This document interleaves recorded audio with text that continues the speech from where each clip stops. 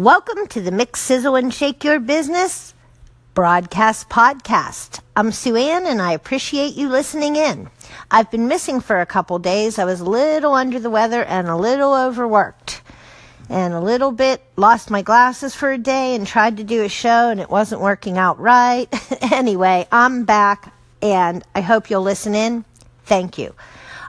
Today, I want to talk about something that I call writing on a prayer.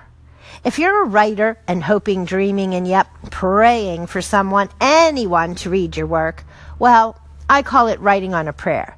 And maybe that secret, silent wish, hope, prayer lives in every writer.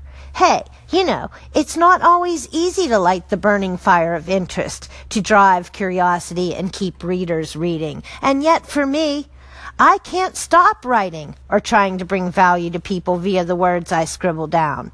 I say value because mostly I write for and about business, providing resources and ideas valuable to a company's customers or to a target audience. But the bare truth has tons more to do with making a connection via the content. And it really doesn't matter what you write for this to be true.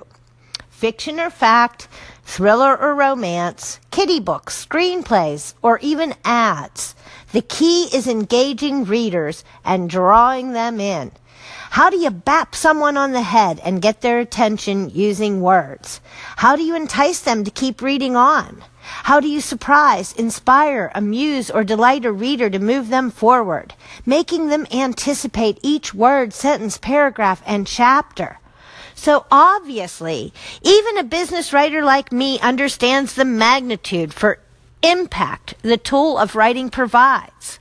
Crafting the written word is to a point where it will be read, better yet, savored, is the writer's holy grail. But not an easy task, not at all. Still, I chisel away, pecking one letter, one word, one sentence at a time, hoping upon hope to string the magic combinations you'll find enlightening and funny, or interesting at least. It makes the chase to read, write, learn, iterate, and study the art and science of writing a lifelong endeavor, and offers an ever-changing landscape to create and evolve and grow into your writing best, and then to get even better. The treasure is in developing your writing skills and in the progression of your expression as you learn and grow and practice over time. So why am I telling you this little dream about my writing on a prayer? Well, I think that it is the same treasure in developing your skills and in the progression of your expression as you learn and grow and practice over time that applies to your audio podcasts.